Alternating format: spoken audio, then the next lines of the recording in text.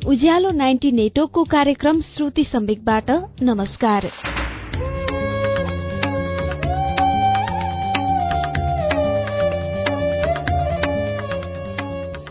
उज्यालो 90 network काठमाडौँसँगै देशभरिका 22 वटा FM स्टेशनहरूबाट हरेक मंगलबार र शुक्रबार राति 9:15 बजे कार्यक्रम श्रुति सम्वेक प्रस्तुत हुन्छ। कार्यक्रम श्रुति सम्वेकमा हामी वरिष्ठ साहित्यकारहरूका उत्कृष्ट गद्यहरू वाचन गर्दछौं। श्रुति सम्वेकको मंगलबारको श्रृंखलामा केही सातादेखि हामीले अमेरिकी लेखक पल एस बकको उपन्यास द गुड अर्थको नेपाली अनुवाद कल्याणी धरतीको वाचन सुन्दै आएका छौं। कल्याणी धरती अमेरिकी लेखिका पल एस बकद्वारा लिखित चिनिया कथामा आधारित विश्व प्रसिद्ध उपन्यास हो। द गुड अर्थलाई टीकाराम शर्माले नेपालीमा अनुवाद गर्नुभएको हो। पैरवी बुक्सले बजारमा ल्याएको कल्याणी धरतीको 14औं श्रृंखला वाचन पृष्ठ 211 बाट अब सुनौ अच्युत घिमिरेको आवाजमा।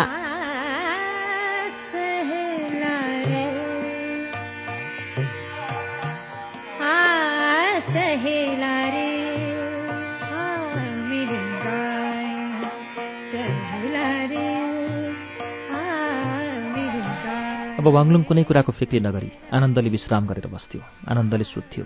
घरमा चकभन्न शून्यता आयो। उसलाई पनि थकाइ लागे चाहिँ भयो। उसलाई कचकच गर्ने अब कोही थिएन। कान्छो छोरो पनि सोझो, धेरै नबोल्ने र बाबुको छेउमा पर्न पनि अलिअलि डराउने मिजाजको थियो।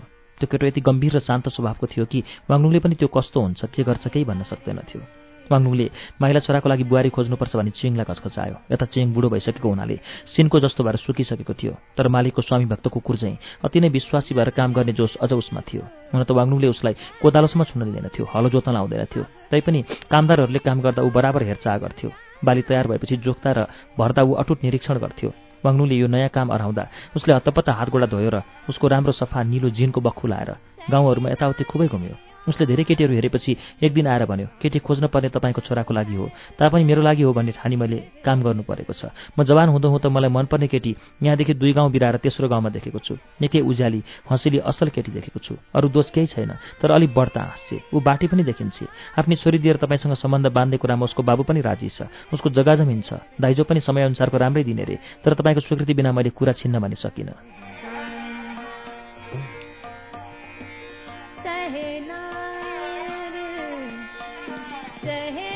वाङलुङलाई यो कुरा ठिक लाग्यो र काम पनि सकिहालौँ भन्ने उसलाई हतार लाग्यो। अनि हुन्छ भने स्वीकृति दियो। कागजपत्र तयार भएपछि उसले आफ्नो छाप लगायो र आङ हलुङ्गो भएको अनुभव गर्दै भन्यो, अब त एउटै छोरो मात्र बाँकी रह्यो। बिहे गर्ने काम प्राय सिद्धियो र अब त झन्डै झन्डै शान्ति नजिकै आए जस्तो लागिरहेछ।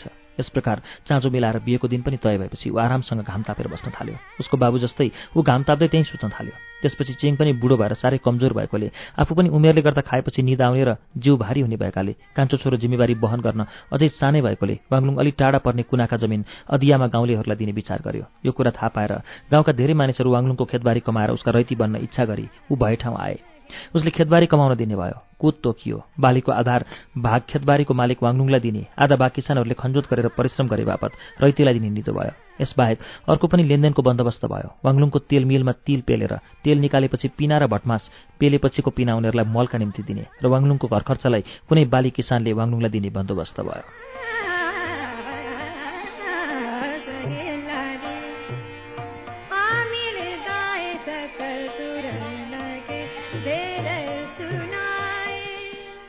अब अघि चाहिँ बराबर हेरचाह गरिरहने काम कम भएकोले वाङलुङ कहिलेकाहीँ सहरमा गएर उसको निमित्त छुट्याइएको कोठामा गई सुत्थ्यो। तर उज्यालो भएर सहर बाहिर जाने ढोका खुल्ने बित्तिकै ऊ फेरि आफ्नो खेतमा बिहानै पुगिहाल्थ्यो।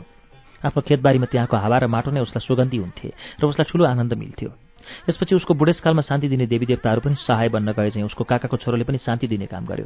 त्यस घरमा भएकी एउटी मात्र मोटी आइमाई पनि त्यही काम गर्ने मानिसको स्वास्नी भएकीले र घरमा अरू कुनै स्वास्नी मानिस नभएकीले त्यो काकाको जवान छोरो छटपटिन लाग्यो। यसै बेला उत्तरतिर लडाईँ चम्किरहेको छ भन्ने कुरा पनि उसले सुनेछ र उसले वाङलुङ कहाँ गएर भन्यो, हाम्रो ठाउँदेखि उत्तरमा कुनै लडाईँ भइरहेको सुनेको छु र म पनि केही गरौँ र हेरौँ भनेर त्यस लडाईँमा सामेल हुने इच्छा गर्छु। तपाईँले केही चाँदीका डलर दिनुभयो भने म केही लाउने लुगा बनाउँछु, ओछ्याउने तयार पार्छु, काँधमा भिर्ने एक नाल विदेशी बन्दुक किन्छु।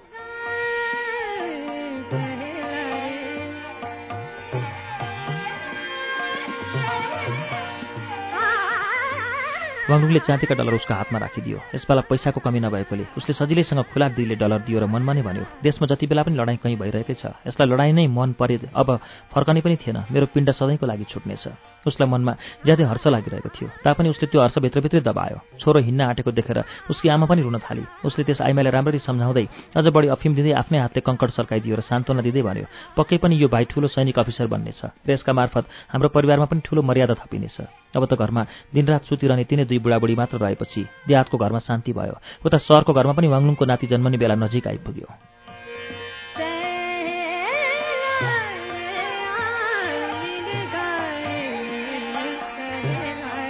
हृदय हर्षले गदगद भएर के किनौँ भनेर ऊ हतपतायो। जस्तै राम्रो वस्तु किन्दा पनि उसलाई अब त्यो नसुहाउने हुने छैन। उसले धेरै गज साटन र रेशमका लुगा किन्यो, परिवारका सबैलाई पुग्ने गरी किन्यो। त्यस्ता कुँदेका मेच र दक्षिणबाट झिकाइएका बुट्टादार टेबुलमा बस्न साधारण सुतीका बख्खु नसुहाउने भए। फेरि कमारीहरूका लागि धेरै हात राम्रो खालको सुतीको निलो र कालो कपडा किन्यो। अब कसैले पनि फाटेका टालेका थाङ्ना लुगा नलाउने भए। सहरमा गएपछि उसको जेठो छोराका धेरै मित्र बनेका थिए र तिनीहरू पनि उसलाई भेट्न मित्र आउँदा यी सब कुरा देख्नेछन् भन्ने कुराले उसलाई घमण्ड लाग्यो। अब वाङलुङका खानपानमा पनि ज्यादै मिठा परिकारहरूको प्रयोग हुन थाले। अघि ऊ आफ्नै गाउँको रोटीमा लसुनका केस्रा बेरेर मजासँग खान्थ्यो, खेतमा आफ्नै हातले काम गरेर निकै ढिलो सुत्थ्यो भने आज ऊ खानामा निकै नाक्ने गर्न थालेको छ। यो मिठो भएन, त्यो भएन भन्छ। अचेल ऊ हिउँदमा पनि बाँसका तामा झिँगे माछा र माछाका फूल, दक्षिणबाट आएका माछा, उत्तरको समुद्रबाट झिकेका सिपी माछा, परिवाका फूल र यस्तै प्रकारले धनी मानिसले खाने भोग जगाउन सक्ने मिठा मिठा परिकार खान्छ। यस्तै प्रकारले उसका छोराहरू खान्थे, कमला खान्थे। यो सब देखेर कोइलीले हाँस्दै हाँस्दै उनीहरूलाई भन्ने गर्थे,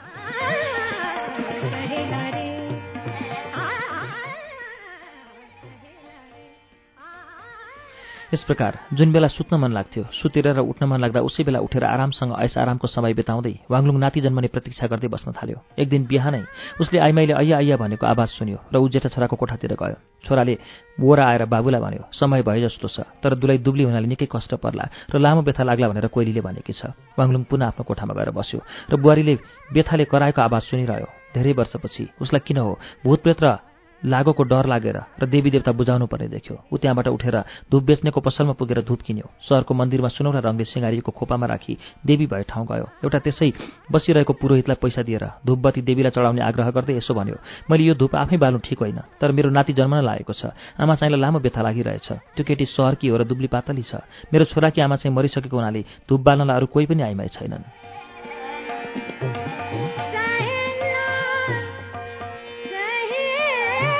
यसरी उसले नाति जन्मने आसमा देवी देवतालाई धूप बालेर आयो। आफूले गरेर हुने सबै कुरा गरिसकेर ऊ फर्किएर घरमा गयो। ऊ भुतुक्क थाकेको थियो। टेबलमा हात अडाएर बस्यो। एउटी कमारीलाई चिया ल्याउन अराउन र अर्कीलाई तातो पानीमा रुमाल भिजाएर ल्याउने आदेश दियो। अब त राति पानी पर्ला जस्तो भइसक्यो। यस्तैमा कोइलीलाई समात्दै आफ्ना साना साना गोडाले टकटक हिँड्दै तर जिउ बद्ध भएकाले भ्यात्ली भएर आएकी कमलाले खुब हाँस्दै कराएर भनी, लौ तपाईँको छोराको घरमा छोरो जन्मियो, आमा छोरा दुवै जिउँदै छन्, मैले नानी पनि हेरेँ, खुब राम्रो र ताजा रहेछ। वाङलुङ खुब हाँस्यो। ऊ जुरुक्क उठेर दुई हात ट्याप्प गरी बाँध्यो र फेरि मज्जासँग गरी हाँस्यो र भन्यो, म मेरै छोरा जन्मिरहेको झैँ भएर यहाँ अलमल परिरहेको छु, के गरौँ जस्तो लागेको थियो, साह्रै डर पनि लागेको थियो मलाई।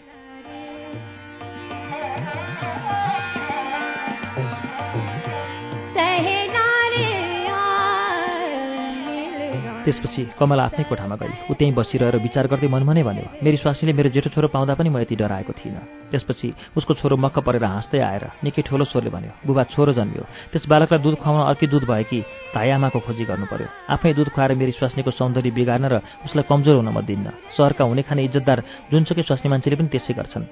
केही अफसोस गरेको चाहिँ गरी अफसोस किन लाग्यो उसलाई थाहा भएन। उसले भन्यो, हुन्छ, उसले आफै दुध खुवाउन सक्दिनँ भने त्यसै गरौँला। नानी महिना दिनको भएपछि त्यसको बाबु अर्थात् वाङलुङको छोराले ठूलो जन्मदिवस भोजको आयोजना गरी उसका सासू ससुरा लगायत सहरका सबै गण्यमान्य व्यक्तिहरूलाई त्यसमा निम्तो गर्यो। भोजमा कुखुराका सैकडौँ फूल राता पारेर तारेर स्वादिष्ट बनाइएका थिए। पाहुनाहरूलाई र पाहुनाका प्रतिनिधि पठाउनेहरूलाई एक एक गरी ती फूल बाँडिए। भोज राम्ररी सम्पन्न भयो। सबै प्रसन्न देखिन्थे। जन्मेको नानी 10 दिनको नहुन्जेल मर्ने डर पनि हुन्छ। त्यस बालकले त्यो समय पार गरिसकेको हुनाले केही डर थिएन। सबैजनाले खुब आनन्द मनाए।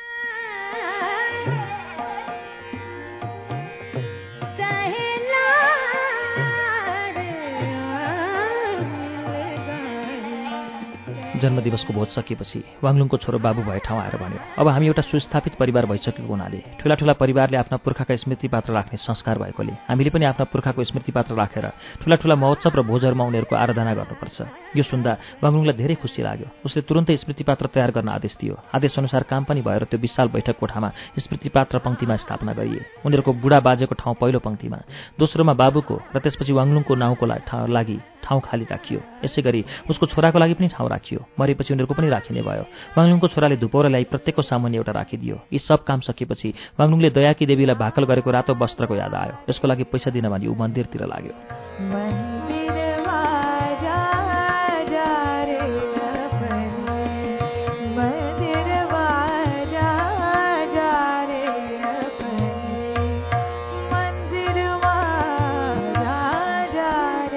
उसको दिउँसोको भोजन थियो, तापनि उसले चपस्टिक समातेर खाना बस्न मानेन।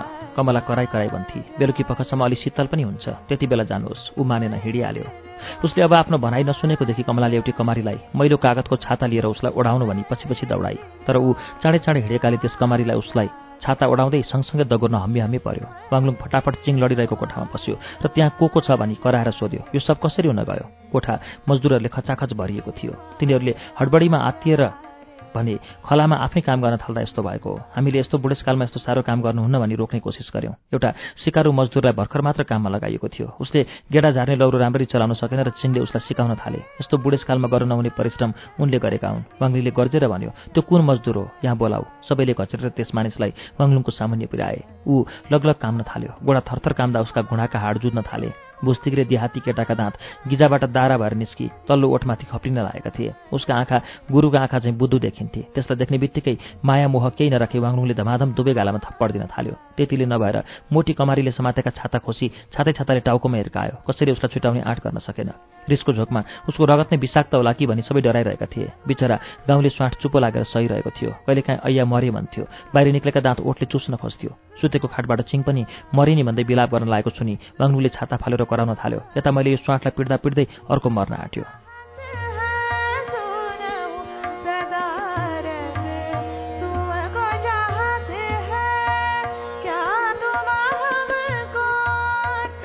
चिङको छेउमा बसेर वाङलुङले उसको हात समात्यो। उसको हात सुकिसकेको, हलुका र सानो भएको थियो। सुकेको पात चाहिँ हलुका र सानो त्यो हातमा रगत पनि सञ्चार होला नहोला जस्तो अरट्ठ परेको थियो। हात सुक्खा र तातो थियो। सधैँ उसको अनुहार पहेँलो थियो भने आज रगत नहुनाले काला काला दागले भरिएको थियो। उसले आँखा आधा खोलेको थियो। ऊ प्राय देख्दैनथ्यो पनि।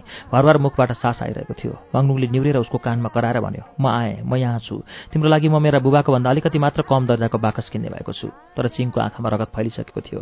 वाङलुङले भनेको कुरा उसले सुनेकै भए पनि केही सङ्केत गरेन। ऊ स्याँ प्याक प्याक गरेर सुतिरह्यो। आखिरी भएको थियो। उसको प्राण गयो। यसरी चिङको प्राण गएपछि वाङलुङ उसैमाथि घोप्टिएर खुब रोयो। बाबु मर्दा पनि ऊ त्यति रोएन होला।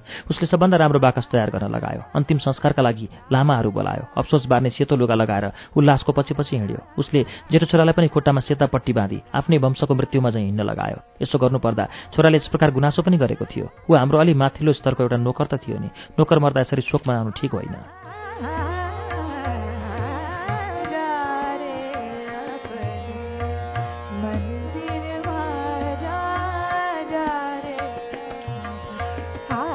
तर वाङलुङले 3 दिनसम्म शोकै बनाउन उसलाई बाध्य गरायो। उसले भने जस्तो गर्न पाएको भए त चिङलाई पर्खालभित्र उसको बाबु र स्वास्नीका छेउमै गाड्ने थियो। तर यसमा छोराहरूले विरोध जनाएर भने, हाम्री आमा र हजुरबा के एउटा नोकरका साथमा चिहानमा विश्राम लिने हुन् र हामी पनि हाम्रो बेला आएपछि त्यहीँ विश्राम लिनु र? बुढेसकालमा वाङलुङले आफ्ना छोराहरूसँग वैमनस्य देखाउन चाहेन र उनीहरूको सहमति नहुँदा चिङलाई पर्खालभित्र जाने ढोकानेर चिहान खनी गाड्यो र भन्यो, यो ठिक ठाउँ भयो किनभने यो मान्छे मेरो निमित्त सदैव रक्षक भएर रहेको थियो। अनि उसले छोराहरूलाई ऊ मरेपछि जतिसक्दो चिङकै नजिक पारेर मेरो चिहान खन्नु भन्ने आदेश दियो। चिङ मरेपछि त वाङलुङ खेतबारीमा झन कम जान थाल्यो। त्यहाँ खेतमा चिङ बिना एक्लै जाँदा उसको मुटुमा छुरी रोपे चाहिँ हुन्थ्यो। उसलाई परिश्रम गर्दा चाँडै थकाइ लाग्थ्यो। एक्लै झार जङ्गल ढिस्का डल्ला भएको खेतमा डुल्दा उसका हाड दुख्थे। यसै कारण उसले आफ्नो सबै खेतबारी अधियामा कमाउन दियो। खेतबारी राम्रो हुनाले किसानहरूले खुसीसाथ अधिया कुतमा कमाउन थाले। तर एकै फुट जग्गा पनि बेच्ने कुरा भने ऊ पटक्क गर्दैनथ्यो। एक सालको बन्दोबस्तमा ऊ अधियारहरूलाई खेतबारी कमाउन दिन्थ्यो। यसरी मेरो जग्गा छ भन्ने दरो भावना उसमा रहि नै रह्यो। उसले मजदुरहरूमध्येको एकजना र उसकी स्वास्नीलाई आफ्नो देहातको घरको हेरचाह गर्न र ती दुई अफिमचीहरूको स्याहार सुसार गर्न खटायो। कान्छो छोराको आँखाभरि आँसु देखेर उसले भन्यो, "त पनि मसँगै सहरमा हिँड र मेरी सापे लाठीलाई पनि मसँगै लैजान्छु। म बसेकै कोठामा त्यो लाठी पनि बस्न सक्छ। चिङ मरेपछि तँलाई पनि साह्रै शून्य लाग्नेछ। लाठीलाई कसैले दयामाया नराख्लान् र त्यसलाई कसैले कुटे भने वा खाना दिएनन् भने मलाई सुनाउने कोही हुँदैनन्। चिङ मरेपछि तँलाई खेतबारीमा सिकाउने मान्छे पनि कोही हुँदैनन्।" यसरी वाङलुङ कान्छो छोरो र लाठी छोरी दुवैले लिएर गयो। यसपछि त ऊ खेतबारीमा फेरि आउँदै आएन भन्ने पनि हुन्छ।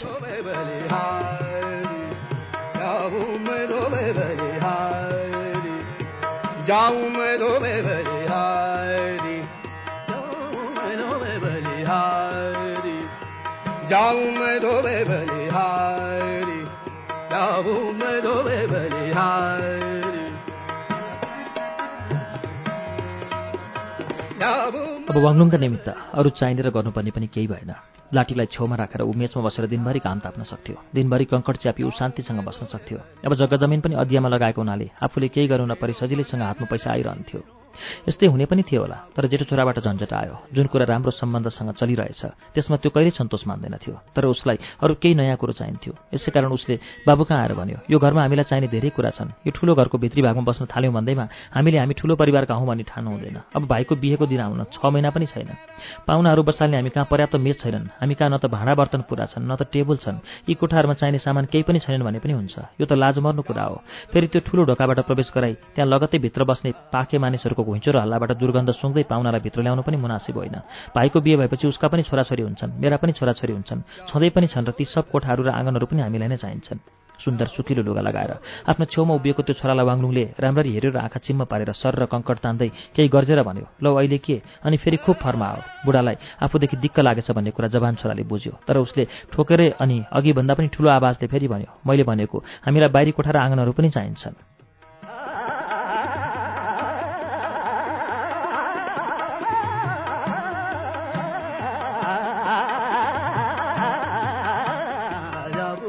कङ्कड तान्दै गुनगुन गरेपछि स्पष्ट स्वरमा वाङलुङले भन्यो, "हेर, जग्गा मेरो हो, तर तैँले त त्यहाँ अहिलेसम्म पाइलो पनि हालेको छैनस्।" यो सुनेर त्यो जवान छोरो निकै जङ्गिएर भन्न थाल्यो, "सुन्नुहोस् बुबा, तपाईँले नै मलाई विद्वान पण्डित बनाउँछु भन्नुभएको हो र म पनि एउटा जमिनदारको योग्य छोरो बन्ने प्रयास गरिरहेको छु। तर आज तपाईँ मलाई गाली गर्नुहुन्छ र के अब म र मेरी दुलै खेतमा गएर खेतालासँग काम गर्ने?" यति भनेर त्यो युवक फन्केर हिँड्यो। झोकिएर बाहिर जाँदा आँगनको बटारिएको धुपीको रुखमा टाउको बजारला भन्ने चाहिँ गरी ऊ निस्क्यो। यो देखेर वाङलुङलाई डर लाग्यो।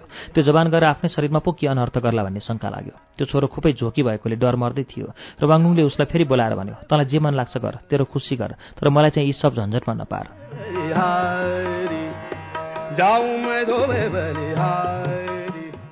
यो सुनेर छोरो निकै खुसी भयो। बाबुको विचार फेरि बद्लिन सक्छ भनेर ऊ झटपट काम सिद्ध्याउनेतिर लाग्यो। उसले चाँडोभन्दा चाँडो सुचापबाट टेबल र मेज झिकायो। यसरी मालताल ल्याउँदा लाँदा उसले पनि बाहिरी पटाङ्गिनीतिर धेरै पटक ओहोरदोहोर गर्नुपर्थ्यो। त्यहाँ भएका साधारण मानिसहरू बसेको ठाउँबाट जाँदा उसलाई दुर्गन्ध आउँथ्यो र नाक बन्द गरेर बाहिरभित्र गर्थ्यो। आएको दुर्गन्ध उसलाई असह्य भयो जस्तो देखिन्थ्यो र ऊ गइसकेपछि ती मानिसहरू हाँसो गर्दै यसो भन्थे, "मोराले उसको बाबुको देहातको घरमा ढोकाकै अगाडि थुपारेको मलको दुर्गन्ध कति चाँडो बिर्सिएछ।"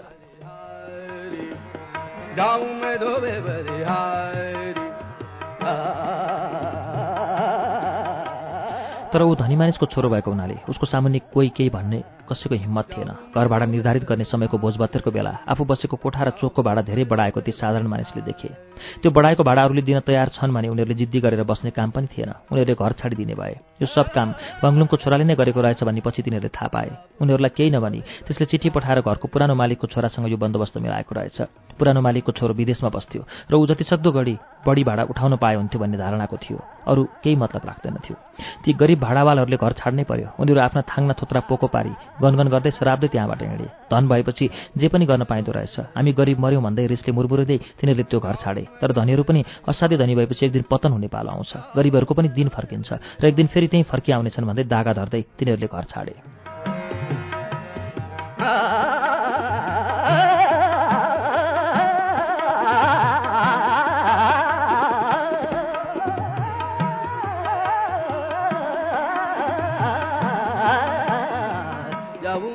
कार्यक्रम श्रुति सम्वेगमा हामी अहिले पल एस बकको उपन्यास द गुड अर्थको नेपाली अनुवाद कल्याणी धरती सुन्दैछौ।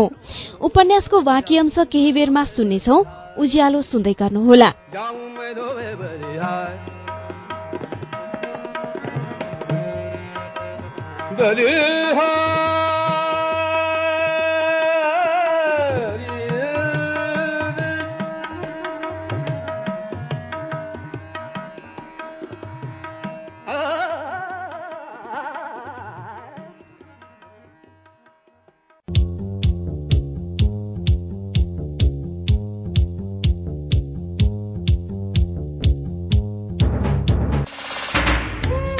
कार्यक्रम श्रुति सम्वेक तपाईँ अहिले उज्यालो 90 नेटवर्क काठमाडौँसँगै इलाम एफएम, रेडियो ताप्लेजुङ, झापाको एफएम मेचुट्युन्स र बिर्ता एफएम, धरानको विजयपुर एफएम, सिन्धुलीको रेडियो सहारा, बर्दिवासको रेडियो दर्पण, दोलखाको कालिन्चोक एफएम, रामेछापको रेडियो तीनलाल, नुवाकोट एफएम, वीरगंजको नारायणी एफएम, हेटौडा एफएम, चितवनको रेडियो त्रिवेणीमा पनि सुनिरहनु भएको छ। त्यसैगरी फलेवासको रेडियो पर्वत, रुकुमको रेडियो सिस्ने, गुल्मीको रेडियो रेसुङ्गा, पोखराको रेडियो तरंगमा पनि श्रुति सम्वेक सुन्दै हुनुहुन्छ। रेडियो प्युठान, दाङको रेडियो मध्यपश्चिम, कपिलवस्तुको रेडियो बुद्ध आवाज, भेरीको रेडियो कोहलपुर, सल्यानको रेडियो राप्ती, सुर्खेतको रेडियो भेरी र जुम्लाको रेडियो कर्णालीबाट पनि अहिले एकैसाथ श्रुति सम्वेक प्रसारण भइरहेको छ। श्रुति सम्वेकमा हामी अहिले पल एस बकको उपन्यास द गुड अर्थको नेपाली अनुवाद कल्याणी धरती सुनिरहेका छौं। अब यसैको बाँकी अंश सुनौ।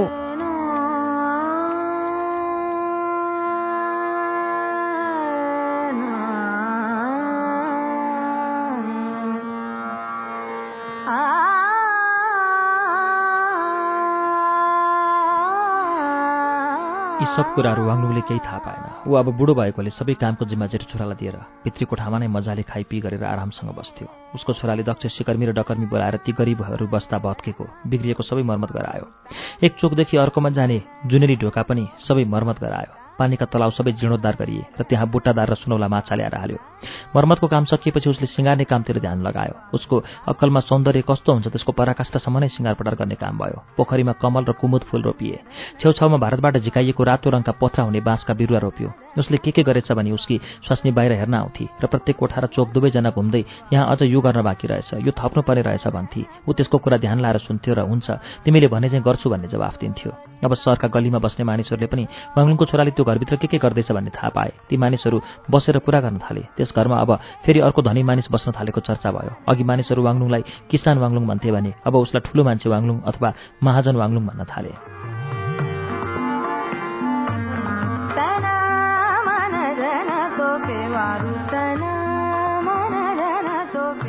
बिस्तारै वाङलुङसँग भएको पैसा यी सब काममा सकिँदै गयो। कसरी कति चाँडो पैसा सकियो सो वाङलुङले थाहा पाएन। पैसाको माग छोराबाट यसरी हुन्थ्यो। आज 100 चाँदीका डलर यस काममा चाहिन्छ, अथवा त्यो फाटक राम्रो छ त्यसको मर्मत गर्न धेरै पैसा चाहिन्छ, 2-4 डलर भए हुन्छ। जति गर्दा त्यो नयाँ जस्तै हुन्छ।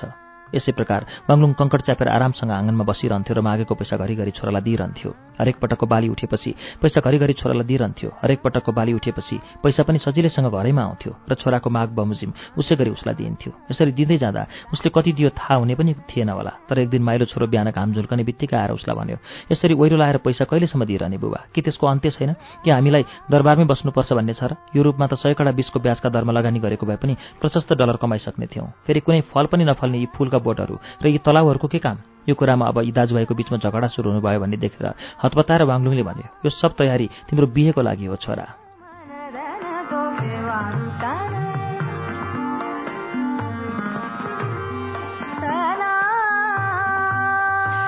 खिसिका हाँसेर, हाँसोको मतलब पनि केही नभए जस्तो गरी त्यस युवकले जवाफ दियो, दुलैको मूल्यभन्दा 10 गुणा बढी यस प्रकारले खर्च गर्नु सुहाउँदो कुरो होइन। तपाईँको सेखपछि तपाईँले कमाएको सम्पत्ति हामीले आपस्तमा अंशबण्डा गरी लिनु छ, तर मेरो दाजुको सोखको लागि यसरी आँखा चिम्लेर खर्च गर्नुहुन्न। माइलो छोराको दृढ संकल्प वाङलुङले बुझ्यो र यसलाई कुराले चित्त बुझाउन सकिँदैन भने ठानी झट्ट भन्यो, हुन्छ म यो कुरा रोक्छु, तेरो दाजुसँग म कुरा गर्छु र पैसा दिन बन्द गर्छु। भइगयो, तेरो कुरा ठिक छ। त्यस जवानले उसको दाजुले खर्च गरेको जम्मै पैसाको लेखाजोखा गरेको कागज साथमा ल्याएको रहेछ। वाङलुङले त्यो लामो बयान यसो हेऱ्यो र हतारिँदै भन्यो, मैले अझ भात खाएको छैन, मेरो यो उमेरमा बिहान खाइन भने रिङ्गटा लागेर आउँछ, यो फेरि अर्कोपल्ट हेरौँला। यति भनेर माइलो छोरालाई त्यहाँबाट पठाएर ऊ आफ्नो कोठामा गयो। त्यसै दिन बेलुका जेठो छोरालाई बोलाएर वाङलुङले भन्यो, रङ लाउने चम्काउने आदि काम सबै भइसक्यो होला, अब यतिमै राख, आखिर हामीहरू देहातका मानिस छौँ।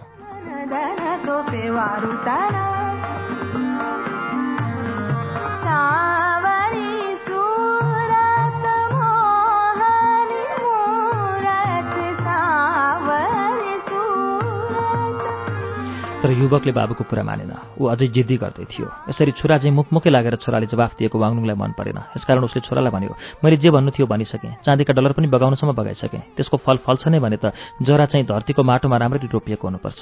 साँझ पर्न लागेकोले उसले छोरालाई आफ्नो कोठाबाट छोराकै कोठामा जाने सङ्केत गर्यो। उसलाई त्यो गोधुलीका समयमा एक्लै शान्तिले बस्न मन लागेर छोरालाई त्यहाँबाट हटाउन खोज्यो, तर त्यस छोराबाट उसले शान्ति पाउन सकेन। जे होस्, यो छोराले अब आफूले चाहेका जस्ता कोठाहरू, चोकहरू पाएकोमा सन्तुष्ट थियो। यसैले ऊ बाबुले भनेको कुरा मान्न पनि तयार थियो। आफूले चाहेको कुरा पनि उसले गरिसकेको थियो, हाललाई पुगेको थियो। तैपनि उसले फेरि भन्यो, हुन्छ त, जति गरिएको छ अब त्यतिमै राख्छु, तर मेरो अर्को कुरा भन्नु छ। वाङलुङ झोकिएर कङ्कड भुइँमा फ्याँक्यो र कराएर भन्यो, मलाई तैँले कहिले पनि शान्तिसँग बस्न दिँदैनस् क्यार। जवानले नहडबडाइकन भन्दै गयो, मैले मेरो लागि वा मेरो छोराको लागि झिझ्याएको होइन। तपाईँकै कान्छो छोरो, त्यो मेरो कान्छो भाइका लागि म केही भन्न लागेको हुँ। त्यसलाई यसरी गँवार बनाएर राख्नु उचित होइन। उसलाई पनि केही शिक्षा दिनुपर्छ।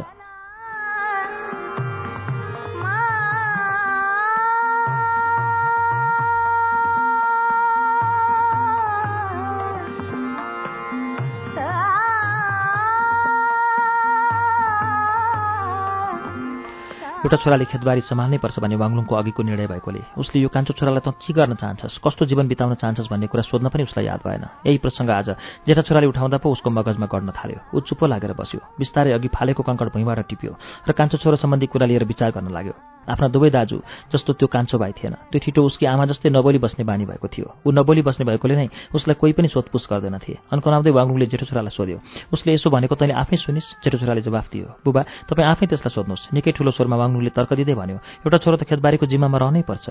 जेठो छोराले फेरि तर्क गर्यो, किन बुबा, तपाईँको दर्जाको मानिसको छोरो एउटा अधियादार जस्तो भएर बस्नुहुन्न, यो सुहाउँदैन भन्छन्। आफू चाहिँ राजा जस्तो भएर बस्ने छोरालाई खेताला जस्तो बारीमा काम नहुने भनी जनताले भन्नेछन्। आफ्नो बाबु अर्काको आलोचनामा खुब सतर्क रहन्छ भन्ने कुरा जेठो छोरालाई थाहा भएको हुनाले उसले यसो भनेको थियो। यसमा जेठाले फेरि कुरा थप्यो, एउटा शिक्षक बोलाए उसलाई घरैमा पढाउँ र पछि हुन सके दक्षिणतिर पठाउँ र पढेर आओस्। घरमा तपाईँको सहायता गर्ने म छँदैछु। माइलो भाइले राम्ररी व्यापार गरिरहेछ। त्यो कान्छोले पनि जे गर्न चाहन्छ उही पेसामा छानोस्। अन्त्यमा वाङलुङले उसलाई भन्यो, उसलाई म कहाँ पठा।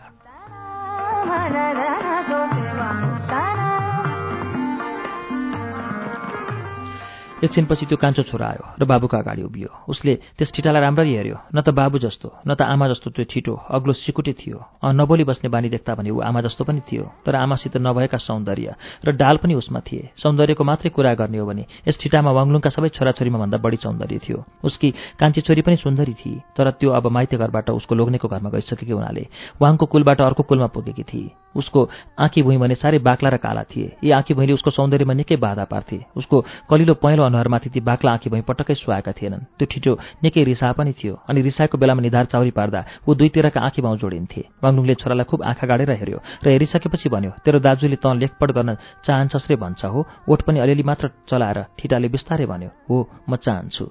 कङ्कडको खरानी ट्याकट्याक पार्दै फ्याँकेर वाङलुङले नयाँ कङ्कड त्यसमा बुढी औँलाले खाँदै भन्यो, त्यसो भए त खेतबारीमा काम गर्न चाहँदैनस्। यतिका छोरा हुँदा पनि मेरा कुनै छोरा खेतबारीमा काम नगर्ने भए त? उसले यो कुरा मन दुखाएर भनेको थियो, तर ठिटाले केही जवाफ दिएन।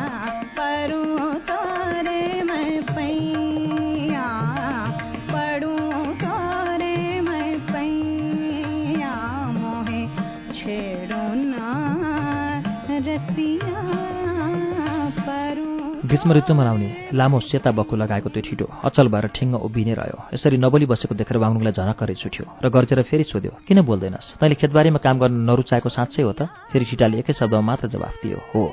छोरातिर हेर्दै वाङलुङले मनमा सोच्यो, यी मेरा छोराहरूले अति नै गर्न लागे। यो बुढेसकालमा ती छोराहरू उसका निम्ति भार बनिरहेका छन्। अब ती छोराहरूलाई गर्ने के? छोराहरूले उप्रति साह्रै नराम्रो व्यवहार गरे भनेर दिक्क हुँदै झोकिएर करायो। त के गर्न चाहन्छस्? त्यसको मलाई केही मतलब रहेन। भाग यहाँबाट। यहाँ के उभिन्छस्? केटो फुत्तै निस्केर गयो र वाङलुङ एक्लै बसेर मनमा नै सोच्न लाग्यो, जे होस्, यी छोराहरू भन्दा त मेरा दुई छोराहरू असल, छोरीहरू असल हुन्। एउटी सापे लाठी छ, त्यसलाई जस्तो भए पनि एक पेट खान पाए पुग्छ। अलिकति लुगा दिए त्यही खेलेर बस्छ। त्यो बाहेक त्यसलाई अरू केही चाहिएको छैन। अर्की छोरीको बिहे भइसकेको छ, मेरो घरबाट पर पुगेकी छ। यस्तो सोच्दा सोच्दै निकै अँध्यारो भयो र ऊ नदेखिने भयो।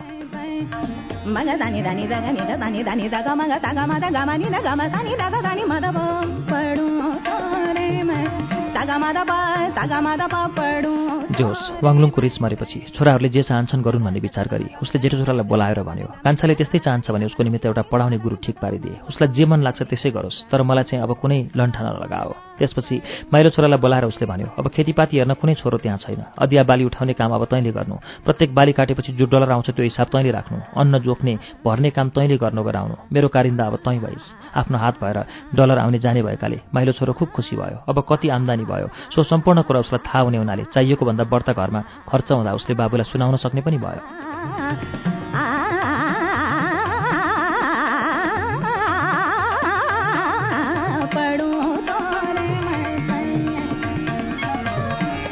वाङलुङको यो माइलो छोरो अरू छोराभन्दा निकै फरक थियो। अलि उदेकको स्वभाव भए जस्तो थियो। उसको आफ्नै बिहे आयो र त्यसमा पनि खर्चका सम्बन्धमा ऊ ज्यादै सतर्क देखिन्थ्यो। मासु र रक्सीमा किफायतसाथ खर्च गर्न यस्तो चाँजो मिलायो। सहरका ठूला गण्यमान्य मानिसहरू जसले कुन भोजनमा के मोल र स्तर हुन्छ राम्ररी बुझ्थे, तिनीहरूको लागि एक नम्बरको मासु ल्यायो।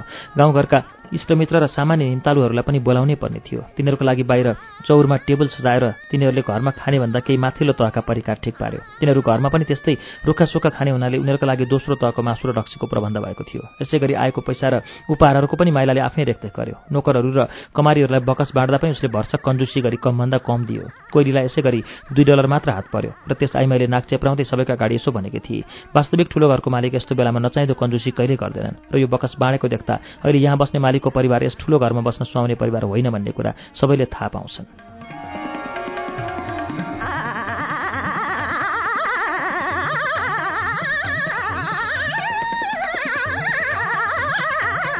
आफ्नो भाइको छुच्चो बानीले लज्जित भएर र दुलै पनि गाउँले केटी भएकीले जेठो छोराले आफ्ना मित्रहरू मध्येका पनि अति आवश्यक पर्ने थोरै व्यक्तिलाई मात्र बोलायो। ऊ अलग्गै बसी खुबै होच्याउँदै यसो भन्थ्यो, हाम्रो बाबुको इज्जत र नाउँ अनुसार मेरो भाइले बहुमूल्य रत्नको कचरो ल्याउनु पर्नेमा एउटा माटाको घैँटो बिहे गरेको छ। दुला दुलैले दाजुभाउजूलाई ढोक्दा पनि उसले ओठ लेप्राएर होच्याए जस्तो गरी टाउको हल्लाएको थियो। जेठी छोराकी दुलै चाहिँ निकै गम्टीकी, धाक लाउने र फुटानी गर्ने थिए। आफूलाई ठुलै ठानेर ऊ झुक्नुपर्ने अति आवश्यक ठाउँमा मात्र झुक्थे। यस बेलाको त्यस वातावरण वाङलुङको भर्खर जन्मेको नाति बाहेक अरू कुनै व्यक्ति पनि सन्तोष र शान्तिले बसेको छैन जस्तो देखिन्थ्यो। वाङलुङ अझै पनि कमला सुत्ने पल्लापट्टिको अर्को कोठामा कुदिएको खाटमा शीतल छायामा सुत्थ्यो। तापनि अब त्यो कता हो कता सपना जस्तो लाग्न थाल्यो। यसो बिउजेर सोच्दा उसलाई त्यहाँ माटाको भित्ता भएको अँध्यारो कोठामा बसी चिया पिएको जस्तो लाग्थ्यो। बुट्टादार भुइँ, एक थोपो चिया खस्न नहुने ठाउँमा उठ्यो। तापनि कता हो कता त्यही झुप्राबाट फुत्त बाहिर निस्कदा एकैचोटि खेतबारीमा पुग्ने घरमा बसेको भन्दा सुखी वातावरण यहाँ पाउन सकेको थिएन।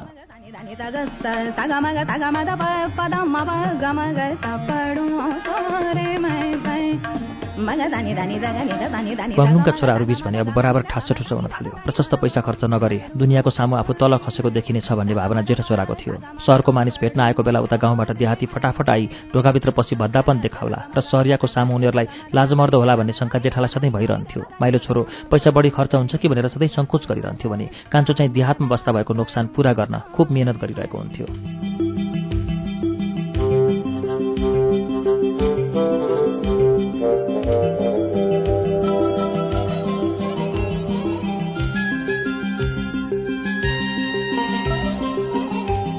तर त्यस घरमा खुब सन्तोष गरेर बस्ने एउटा व्यक्ति थियो। त्यो थियो जेठो छोराको छोरो।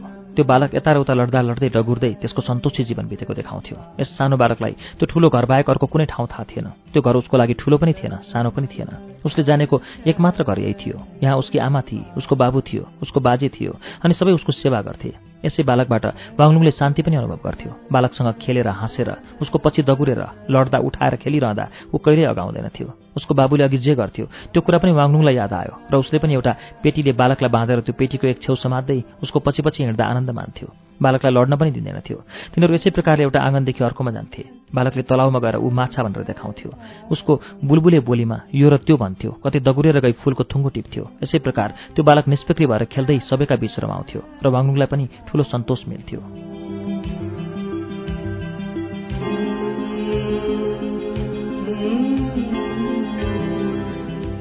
यो बालक मात्रै कहाँ हो र? जेठो छोराकी दुलै बडो इमान्दारी साथ सालै पछि पेट बोक्थी र सालै पछि छोराछोरी जन्माउँथी। पेट बोक्थी, जन्माउँथी र फेरि पेट बोक्थी, अर्को जन्माउँथी। जति छोराछोरी जन्मन्थे उत्तिकै लागि एउटी कुमारी पनि तुरुन्तै नियुक्त हुन्थी। यसै गरी प्रत्येक वर्ष छोराछोरी थपिन्थे भने कुमारीहरू पनि उसै अनुपातमा थपिन्थे। कसैले आएर तिम्रो जेठो छोराको तर्फबाट अर्को पेट थपिँदैछ भनिदियो भने वाङलुङ जवाफ दिन्थ्यो, ए होस् न त, सबैलाई पुग्ने भात पाकिहाल्छ, हाम्रो धेरै उब्जनी हुने जग्गा छँदैछ नि। समय आएपछि महिला छोराकी दुलैले पनि नानी पाई। उसले चाहिँ छोरी जन्माई। पहिलो सन्तान छोरी जन्मिनु पनि राम्रो भनिन्थ्यो र यसो हुँदा जेठानीलाई चाहिँ केही अपमान जस्तो पनि भयो। 5 वर्षभित्र वाङलुङका 4 जना नाति, 3वटी नातिनी जन्मे। त्यो ठूलो घरको आँगन र कोठा केटाकेटीका च्याउच्याउ र म्याउम्याउले भरिए। मान्छे ज्यादै बुढो हुँदा वा सानै हुँदाको त फरक कुरा हो, तर अन्यथा 5 वर्षको अवधि कुनै मानिसको जीवनमा विशेष लामो समय होइन। यसै अवधिमा यति बिघ्न केटाकेटीहरू वाङलुङको परिवारमा थपिए भने यसैमा उसको अफिमची काकाले पनि आँखा चिम्ल्यो। यस बुढालाई र उसकी स्वास्नीलाई खानपिन हेर्नु, लुगाफाटा दिनु र उनीहरूले चाहेको जति अफिम दिनु भनेर प्रबन्ध मिलाएपछि यिनलाई वाङलुङले बिर्सेको जस्तै भएको थियो।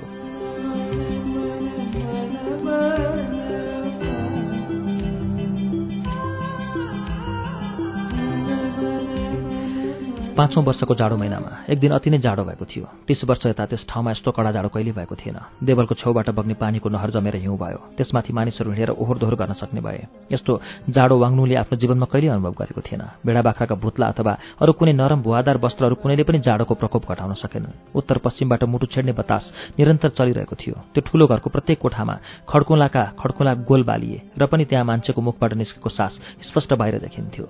वाङलुङको काका र काकीले अफिमको धुवाँ उडाउँदा आफ्नो परिवारको सम्पूर्ण मासु सुकाइसकेका थिए। अब तिनीहरू सुकेका काठ जस्ता भई दिनरात ओछ्यानमा लडिरहन्थे। तिनको शरीरमा तातो छँदै थिएन। अचेल काका ओछ्यानमा उठेर बस्न पनि सक्दैन र यसो अलिअलि बाहिरभित्र गर्दा पनि उसको खकारमा रगत आउँछ अरे भन्ने सुनेर वाङलुङ पनि उसलाई हेर्न गयो र अब बुढो धेरै दिन नमास्ने रहेछ भन्ने अन्दाज लगायो।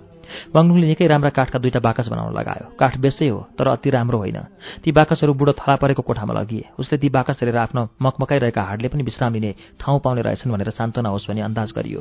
स्यास्या गर्दै थरथर काम्दै बुढोले भन्यो, "त मेरो छोरो होस्। त्यो कहीँ लर्खराइरहेको मेरो आफ्नै छोरो भन्दा पनि त मेरो प्यारो छोरो होस्।" बुढोभन्दा बुढी अलि सुराउँदी जस्ती देखिन्थी। बुढीले पनि यसो भनी, "मेरो छोरो घर आउनुभन्दा अघि नै म मरे भने तैँले उसका निम्ति एउटी असल बुहारी खोज्नु र अझै पनि उसबाट हाम्रा सन्तान हुन्। यो कुरा त हुन्छ भन्ने कबुल गर।" वाङलुङले हुन्छ भन्ने कबुल गर्यो।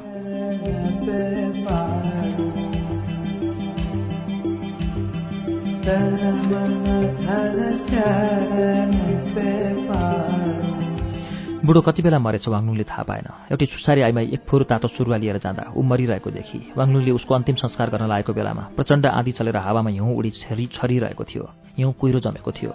उसले आफ्नो बाबुको छेउमा परिवारको निम्ति घेरिएको ठाउँमा काकालाई गाड्यो। उसको चियान बाबुको भन्दा केही तल थियो र आफ्नै चियानको बराबरीमा नै थियो। आफ्नो समस्त परिवारलाई शोक मनाउने आदेश वाङलुङले दियो। सबैले शोक मनाउने सङ्केत सेतापट्टि पुरा 1 वर्ष बाँधे। यो बुढो उनीहरूका लागि आजीवन घाँडो भएर बसेको थियो र यसको लागि यथार्थको शोक त उनीहरूले बारेका होइनन्, तर ठूलो परिवारमा आफूभित्रको मानिस मर्दा यस प्रकारको शोक बार्नु मुनासिब हुन्छ भन्ने धारणाले यसो गरेका थिए।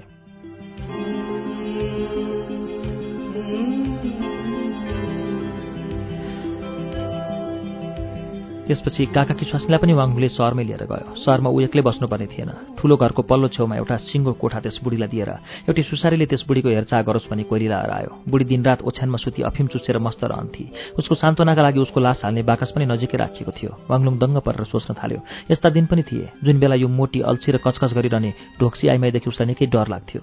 आज त्यही आइमाई पहेँली भएकी, सुकेकी, जिङ्रिङ्ग परेकी त्यहाँ सुतिरहेकी छ। पतन भएको त्यो ठूलो वाङ परिवारकी बुढी मालिकनी उहिले ठिक यसरी नै सुतेकी थिए।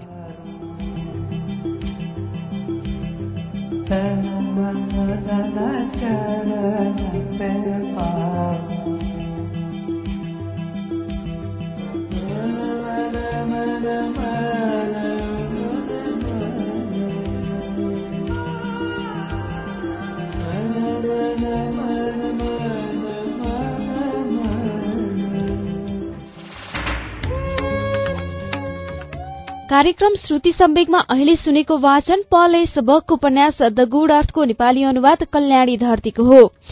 यसै उपन्यासको वाचनसँगै अब कार्यक्रमबाट हामीले बिदा माग्ने बेला भएको छ। बिदा हुनु अघि हाम्रो ठेगाना कार्यक्रम Shruti Samvek, Ujyalo 90 network, post box number 6469 Kathmandu. यदि तपाई इमेलबाट आफ्नो प्रतिक्रिया दिन चाहनुहुन्छ भने हाम्रो इमेल ठेगाना shruti@unn.com.np। हवस् त आजका लागि प्राविधिक साथी दिनेश निरौला र विशालजित पालिकीसँगै उपन्यास वाचक अच्युत घिमिरे र म सजिता हमाल बिदा चाहन्छौ। शुभरात्रि।